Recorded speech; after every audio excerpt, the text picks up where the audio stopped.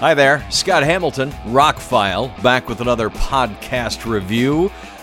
This is a classic of a kind. This is a review of the new version of Weird Science.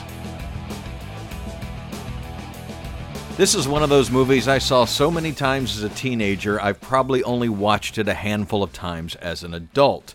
If you've never seen Weird Science, go watch the movie.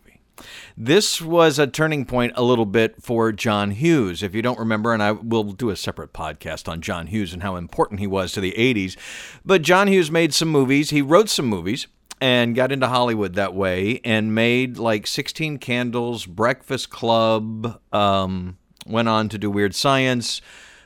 She's Having a Baby. I think he only wrote that one. But anyway, he was quintessential, as far as I'm concerned, of all of the directors that tried to capture 80s teen and early adolescent life.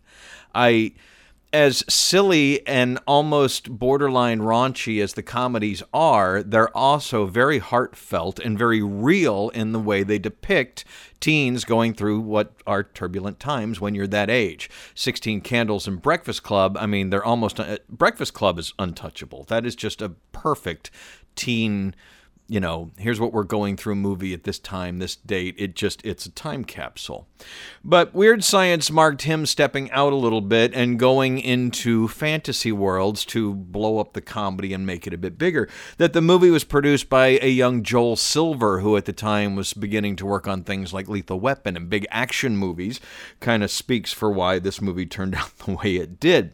Anthony Michael Hall, Aileen Mitchell-Smith, Kelly LeBrock, they're the big stars, but you'll see some other people. You got the bad guy from Road Warrior, you got the bad guy from the original Hills Have Eyes.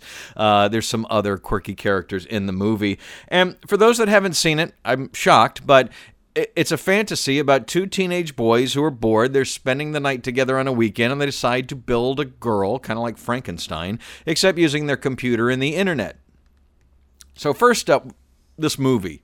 Watching it with my adult eyes and ears, I watched the theatrical version first. The new Arrow release that came out, it's been out for over a year, has three different versions of the movie. The TV version, which I probably won't watch because it's heavily edited. There's an extended version and the theatrical version. So I watched the theatrical version first just to re-experience the movie. Then I'm going to watch the added scenes, which there are only about 2.5 minutes of. The thing that blew me away most about this movie is the script. It is incredibly efficient. This movie moves so fast, at least up until about the last 20 minutes. It is a textbook case of how to edit down a movie to it's what you only need to tell the story, because we get introductions to the characters and their lifestyles, the credits, and they're already created the girl 13 minutes into the movie. I mean, most movies would stretch that out, and it's a bit, no, they wanted to get to the action that followed that. And in watching some of the extras, there obviously was a lot of footage shoot, a lot of ad-libbing, a lot of let's see what else we can do in these situations that wasn't included in the movie. So kudos to the editors and for John Hughes, who wrote and directed it, for getting it down to what it is. It's got a great soundtrack. I mentioned in another podcast I just did that it was interesting that this came out at a time when the whole Van Halen, David Lee Roth thing was fluid, and it not only has Pretty Woman in there during a mall scene, but it also in the beginning when they're building the girl has Dave on MTV as one of the personalities they throw into her head, and that was when he was starting to do his solo stuff, all happening right around the same time. The acting is all good. You've got a very young Robert Downey Jr. before he got his teeth fixed and before he had a junior to his name. He plays a second fiddle bad guy character, basically, and it's funny to watch him because he's still got that charisma and stuff, but he's not quite there yet. And the guy that's, above him on the acting made a couple of these movies, and I don't know what he's doing these days, so that's interesting.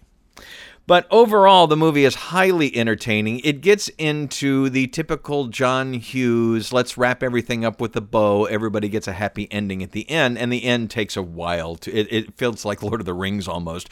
Okay, let's go thank the elves, and let's go thank the dwarves, and let's go thank, not quite that bad, but it's funny that this movie moves at a breakneck pace from the moment it starts up until about 20 minutes before the end, 15, 20, and then they slow down and wrap everything up. And it does wrap everything up well. Nobody ever really talked about this. I thought it would be fun to do some kind of sequel. They were endearing characters. Jerks learned and got their comeuppance. The geeks learned that it's not about looks and things like that. For a raunchy PG-13 comedy, it has some actually good things to say. And if I got to point something out that didn't age very well, first of all, the technology. I mean, the graphics that they're using, hacking graphics, which at the time you would have just seen text. They look like Lawnmower Man graphics when they're going down tubes when they're hacking. They had to put the phone in the modem next to them. This was high tech at the time, but yes, dial-up modem that you actually picked up your telephone, put it in the modem that was connected to the computer, so the computer could talk to the internet. Yeah, good old days. But that is kind of funny. It's before cell phones and things like that, and the computer technology is quaint, and that makes it a slice of life. But towards the end, and not giving too many things away, but when the boys finally realize what it takes to be brave, Anthony Michael Hall has a line, "You come in here with all your faggots messing up the place and whatever." And that line just didn't hold up well. It's just funny how it kind of stuck out. In the 80s, that would have been fine, but today, that's just not, that's not one of the things we say. Well, and rightly so. It's again, a sign of the times, but it didn't age very well. So Weird Science, all in all, is an entertaining time capsule. The acting is all pretty top-notch. The effects for their time were really good. It's funny, that scene where the girl, why it's PG-13, other than it pushes the envelope in other ways. But there's a girl playing piano at the party, and the piano gets sucked out, then her clothes get sucked off, and then she gets sucked out. But there's heavy editing there, so you don't see a whole lot. And that's interesting. I wonder, I haven't watched the extra scenes yet. I wonder if there was more to that. I'm sure there probably was.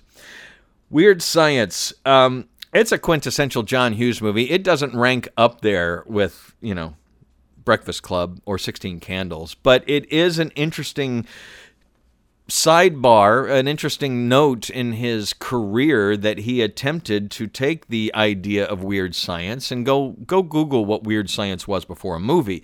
Comic books, bubblegum cards, he actually captured the flavor of that pretty well and then forced it into a John Hughes, tasty cookie to eat.